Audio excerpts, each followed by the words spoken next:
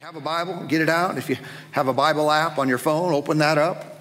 And let's get into some stuff today. Find Hebrews chapter 10, if you would. I started a series a few weeks ago. This series is called As You See the Day Approaching. So there's a big event coming, and it is called the Day. And we're supposed to be ready for it. We're supposed to be looking for it. Supposed to be prepared for when that day arrives. Hebrews chapter 10 reads this way in verse 24.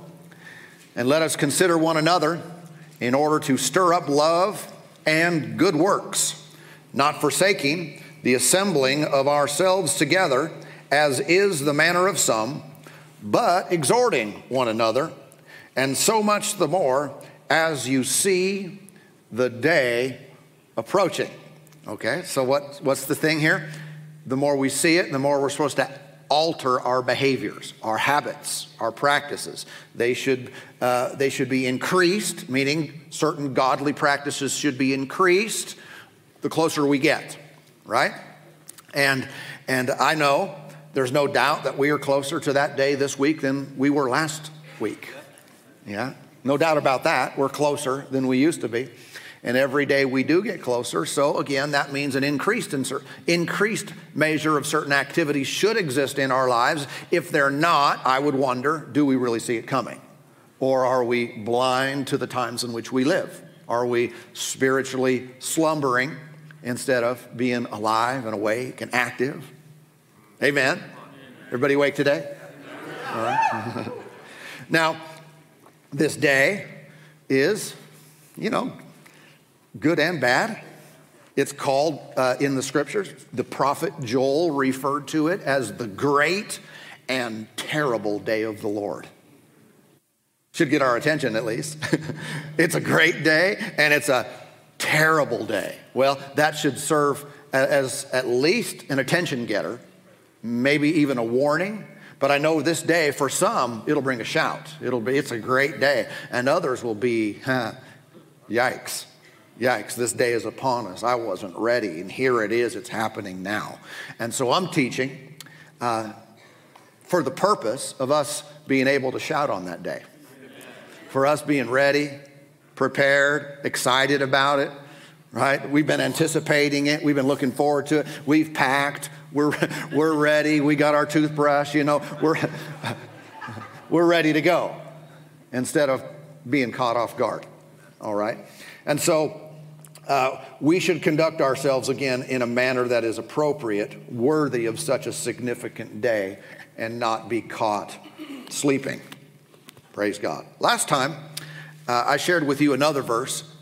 I got a little echo up here. I don't know if you guys hear that. In another verse in 1 Timothy chapter 4 and verse 1, and it reads, "Now the Spirit expressly says that in the latter times some will depart from the faith, giving heed to deceiving spirits and doctrines of demons." So this is one of those realities that we can't change.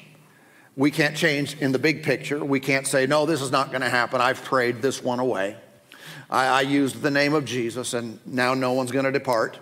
Actually, some will depart. That will happen. However, you don't have to be among the some. S-O-M-E. You don't have to be part of the some group. All right? Some will depart, but I'm choosing to not join them. I don't care if they have donuts. I don't care if they have a great invitation, if they have a great ride. I'm not joining the departing group. I have purposed to stay. And what I want to do is not just decide that today, well, I'm feeling good. I want to do what is necessary so I won't be among those who get deceived and thinking somewhere else is better. Somewhere in the world is better for me. Amen. But we should understand this, that none of us are exempt from possible deception. The enemy is at work in this regard. Some people will be deceived. And if we just think, well, that's not going to be me, I appreciate the commitment. I agree with you. But how do you know? if some are going to be deceived, some are going to be tricked into thinking something else is better, why wouldn't it be you? What are you doing to ensure that it's not going to be you? Right? Because there are some people today that are serving God, that are living for Him. They're saved, but at some point, they're going to depart. If you would, turn with me to the book of Acts. Let me give you an example of this. It's a left turn from Hebrews. Acts chapter 20.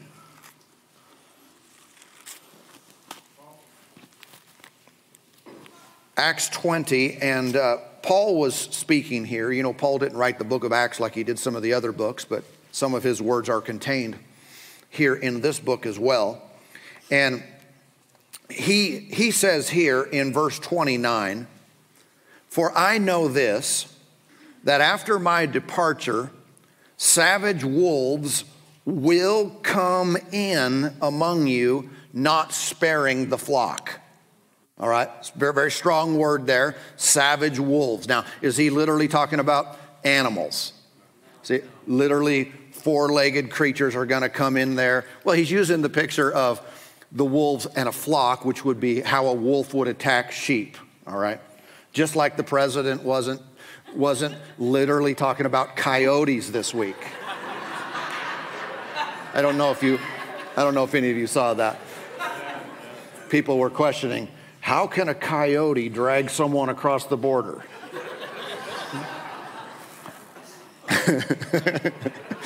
Okay, he wasn't being literal. Paul wasn't being literal here.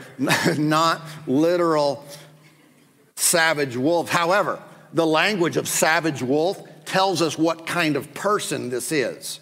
This is not someone you want to be around, and this is not someone you want to come near.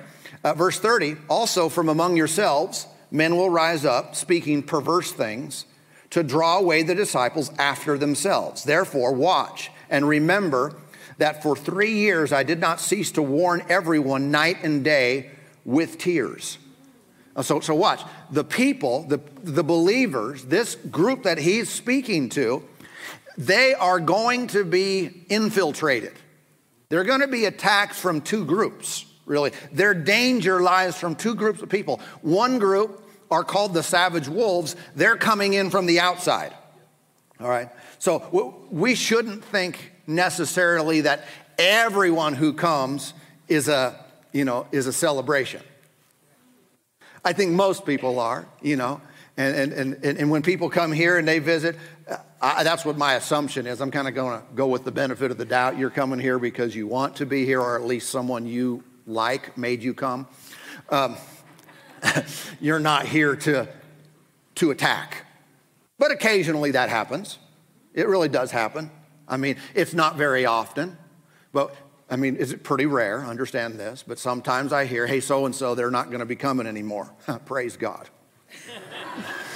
That's not very often. Okay. Say, is that me? Well, if you're a savage wolf, then yes. If you're here to disrupt, to destroy, to speak perverse things, all that kind of stuff, yeah, there's another place for you somewhere. Most people are hungry for God. They want help, and I tell you, that's what we want. Even people with lots of problems. Lots of problems. When they come here, you are welcome here. Because we are here because we recognize that not only we have problems, but the Lord is the solution. He is the answer. But he did say this, though. People will come from the outside to do this. But here's the scary part. Here's the attention getter. He said, verse 30, also from among yourselves. From among yourselves, men will rise up. They'll speak perverse things to draw disciples after themselves. So this is how the enemy infiltrates, sends some people from the outside, and this is the harder part, is he will use people on the inside and stir them up. These are selfish people. They're proud. They're looking for their own following. They'll start to criticize others. They'll speak against leaders. They'll speak against other people. What are they trying to do? They have an agenda in mind. They're trying to draw people after them. They want people to follow them and think they're something special. Again, they're proud, but they're being used by the enemy to divide. And this is a group that Paul trained. This is a group of disciples. I tell you, that's not because they had lack of word or lack of good leadership. They had some pretty stout leaders, some godly people leading them, and yet still the enemy would come in and mess with people, and they would actually turn from within. The reason I'm bringing this up is because if that could happen to them then and there, that could happen to us here and now. And the reason I bring it here is not so we be afraid, so we get afraid that it might be one of us, but so that we pay attention so it's not one of us. It doesn't have to be you. When I was in Bible college years ago, I can remember sitting in class, and the leader of our school, Brother Hagan, would sometimes be teaching, and he'd go off and start telling us stories that were kind of the negative nature of what different people who had graduated from the school were doing now. Okay? Of course, there's a lot of good things, but then he'd say, this person went off and they said this, and this person went off and they started doing this, and now they're teaching this. And he would share that with us, and then he'd kind of he'd get in a little high voice, and he'd kind of be preaching to us, and he would say, yeah, they did that. They said that. And they were sitting right there in the same seat you're sitting in. And they went off and they did this. And we would all realize, wow, just because I'm doing well right here, right now, just because I'm on the receiving end and I'm fully committed to the Lord, I should not just make an assumption that this is guaranteed to be my future. I need to make choices. I need to watch to make sure I do not let the enemy infiltrate my own mind. Because who am I to think I'm better than this other person who went off and who started selfishly drawing people to themselves? Why am I smart? Why am I better? Am I smarter? Am I more spiritual? I can't make that judgment, so I better pay attention. And I've been able to see that myself. I mean, with tears. In the years of ministry, to have been able to minister to some and work with some, and then years later to hear and see what they do. It's like, yikes, you didn't get that from us. Why are you doing that? Why are you saying that? Sometimes I think they're brain dead because they don't know that social media lets us see what they're saying. It's like, you know I'm still here, don't you? I can see that. Hallelujah. I think this should be, I don't know, maybe it can help us in this regard. If you ever see someone from another church, another ministry, and they're acting crazy or they're saying bad things, don't assume that whole ministry is bad. Don't say, oh yeah, that church they're crazy because I met one of their members. You met one of their members. I mean, do you understand what I'm saying? It's not a good judgment to just put that on the whole because some person got squirrely. Amen.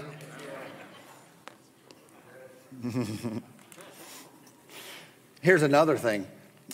Just because someone goes south or starts acting in such a manner doesn't mean that they weren't ever supposed to be used of God. It doesn't mean that God didn't want to use them. It doesn't mean that their leader necessarily made a mistake. Paul didn't say that because he trained these people. He raised them up. They got saved and discipled under his ministry, and he said still they're going to rise up from among you and go astray. Yeah? I mean, Paul had it. Even Jesus had that. Right? Remember that one guy? There were the 12, but there's that one. Judas, Jesus picked him. He called him and said, follow me. Judas was in all the meetings, saw the miracles, heard the teaching, saw the miracles. I mean, there's no doubt he was exposed to some pretty amazing things, and yet he went south. Yeah. And there were others in Paul's ministry as well that did the wrong thing. What's the solution here? Well, he's telling them in verse 31, he said, watch and remember. I told you this. I told you night and day. I told you for 3 years this was going to happen. So what does that mean? That it's going to not happen? No, he said it is going to happen. Why is he telling them to watch? Why is he telling them to remember? So each person can take responsibility for their own lives. And they can go into this eyes wide open and say, oh, this is it. This is it. We were warned. We were warned. I'm going to watch myself and be on guard lest I follow that pattern. And we all have that opportunity ourselves. Even when Jesus was teaching about last days and his coming and that kind of stuff, he used those words as well, the word watch. Mark 13:37. And what I say to you, I say to all, watch. Everybody say watch. Say, so what? That means our eyes are open. Our spiritual eyes are open. We're paying attention. Now, let me use an example today of a guy named Demas. You ever heard of Demas?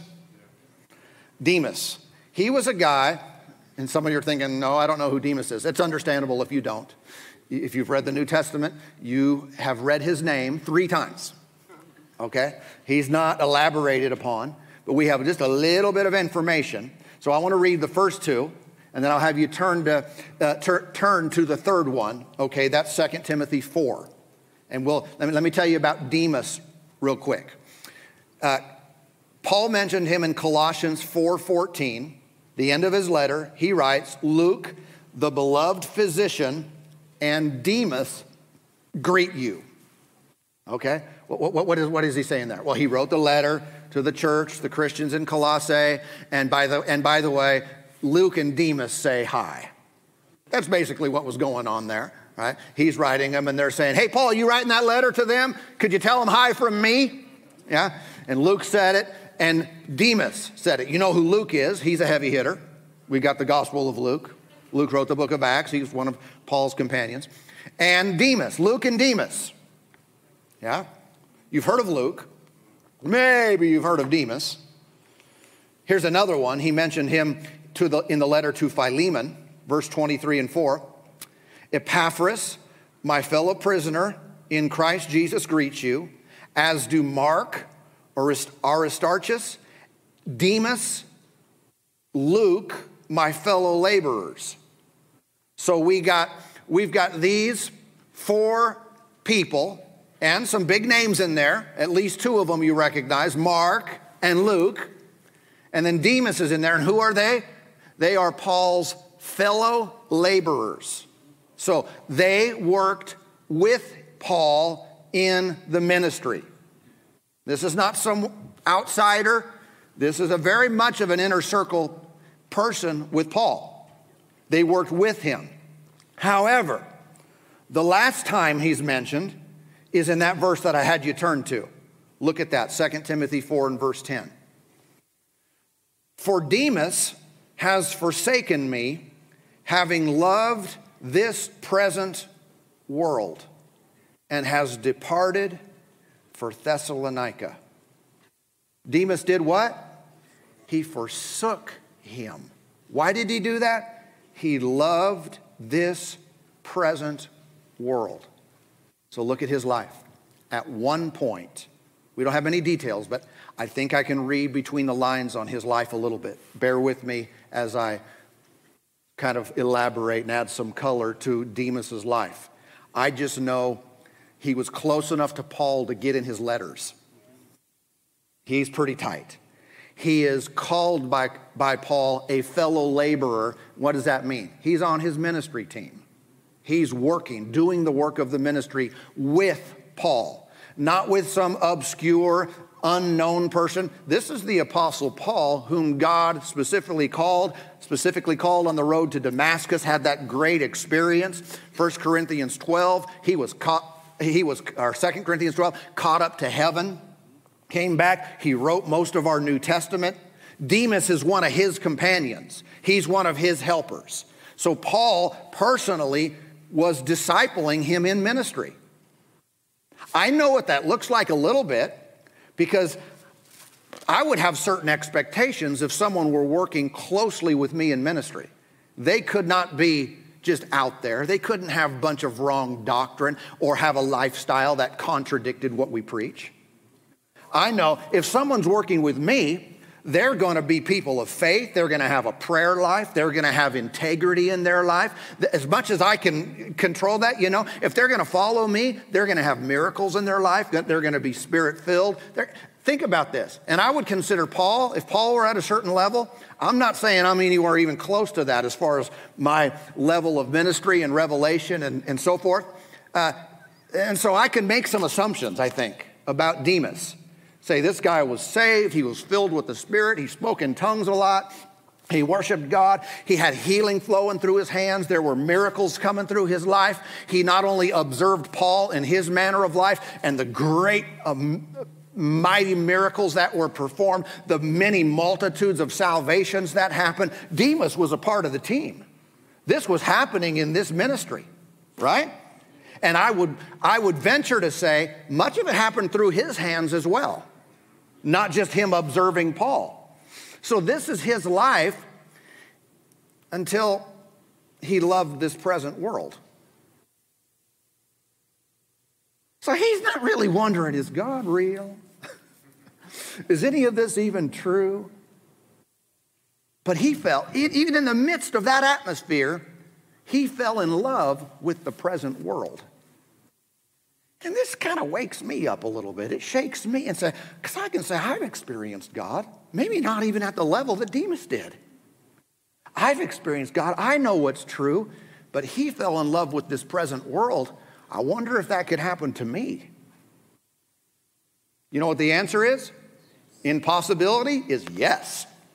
Yes, I could end up in Thessalonica too. And so could you. You're not shouting me down or anything. I guess that's not good news. But I want you to notice that love is the key component to walking with God. Demas had his love shifted. Instead of loving God now, what's he doing? Loving this present world. The things of this world, the things of this life got his attention so much that his affection was no longer on the Lord. Remember Colossians 3? If you were risen with Christ, set your affection on things that are above, not things of this earth.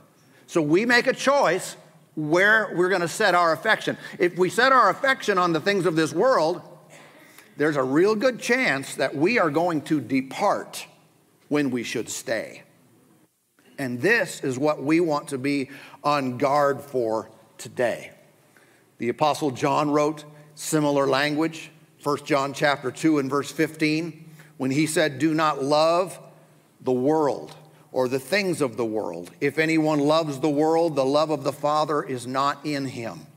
For all that is in the world, the lust of the flesh, the lust of the eyes, and the pride of life, is not of the Father, but is of the world. And the world is passing away and the lust of it, but he who does the will of God abides forever.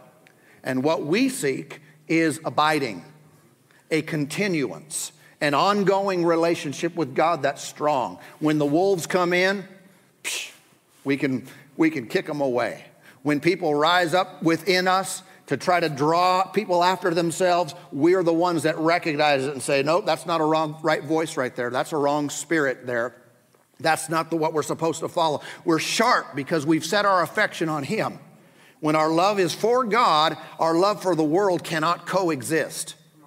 These things do not exist together. And so we set our affection. We find ourselves getting too occupied with the things of the world. We recognize there's a danger here if I keep going down this path. Like we shared with you last week, Jesus talked about people's love growing cold. There's a danger here if I do this, and so I'm going to keep my guard up lest I replace my love for God with love for the world. So what should our life look like as we see the day approaching? Let's check our love life.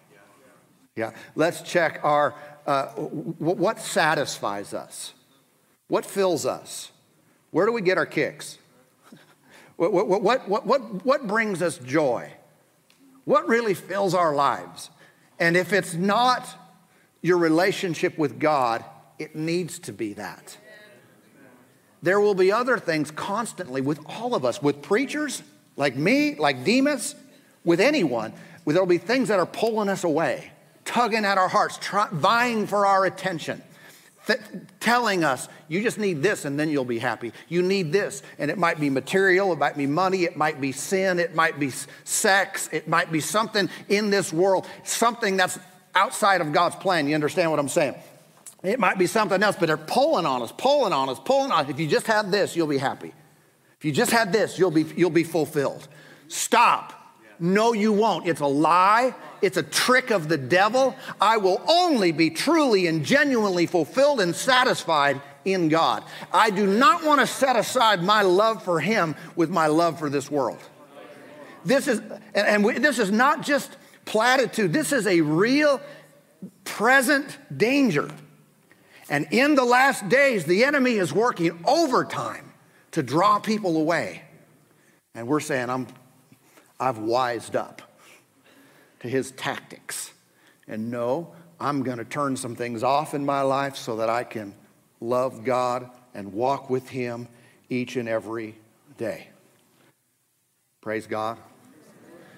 If you have come today and you've been looking here and there and running to and fro, looking, searching for something that makes your life better, can I tell you, look up. No person will do it. They'll not give you a temporary fix. You can have some people, what do they call it? Retail therapy. And their lack of fulfillment gets,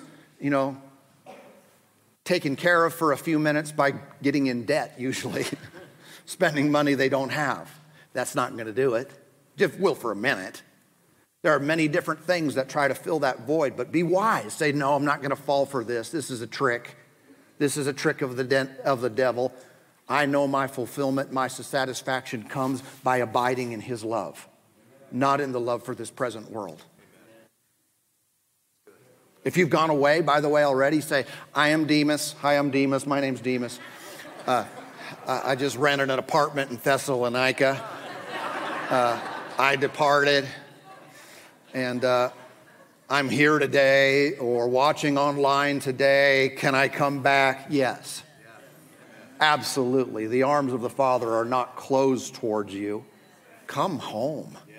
Come back. And I'm not just talking about come back physically, although that's a part of it, you understand? I'm talking about come back inwardly. Come back in faith. Come back and love God like you haven't maybe for a while. Praise God. I know the Lord leads people back here all the time. When I say back here, even if here is new for you, back here into a place of fellowship with the Father. He does it, and he does it through us. He does it by us having services like this. And people will come.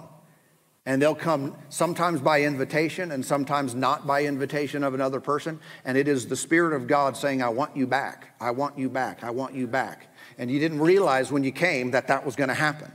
You didn't know for certain that something needed to change in your life. But once you're in the service and you sense the presence of God, you know there's something I need here.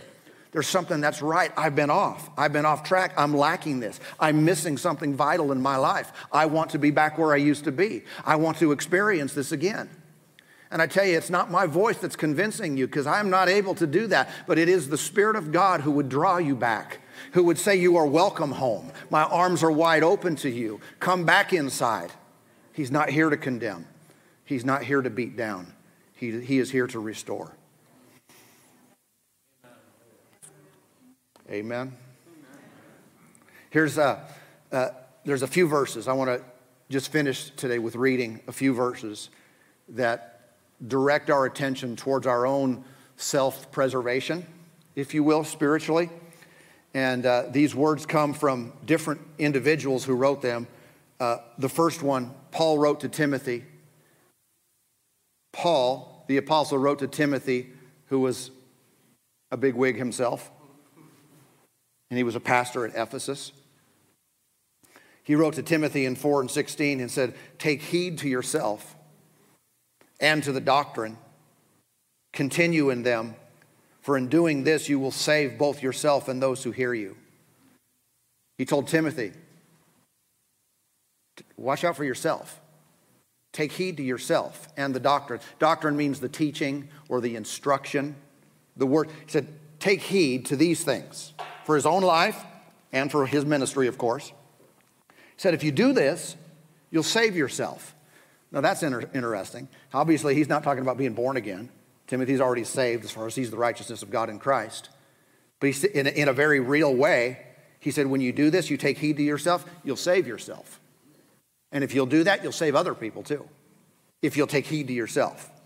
So this is wisdom for us, to take a look and analyze our own walk with God, our own love, our love life, our love level. Are we being drawn away with love for this present world? Or are we abiding in the very love of God himself? He said, do this. Jesus said, John 8:31, he said, if you continue in my word, then are ye my disciples indeed. If you do what with my word? Not if you heard it, not if you've gotten it some time back, not if you've logged it in your mental library, but if you continue with it, continue in my word, you'll be my disciples. Okay? This again speaks to our manner of life or habits. As you see the day approaching, make sure your habits are in order. Don't follow the manner of some who disperse and do their own thing. As you see it coming, have good practices, good habits in your life. Hit and miss Christianity does not work. This is a very hard thing to do if you've got 1 foot in the water, 1 foot out. Amen? Anyone ever play that game, fishing? What's it called, Marco Polo? In the water? Okay, it's a good game for kids, except for when I played. See, it's a game where you're trying to, how do you do it? The person who's it is trying to find the other person, the other people in the water. So the person would say, Marco, and everyone else has to say, Polo. And then the person has their eyes closed, and they have to find him. Marco, Polo. And so what's the obvious strategy? Is to get out of the pool.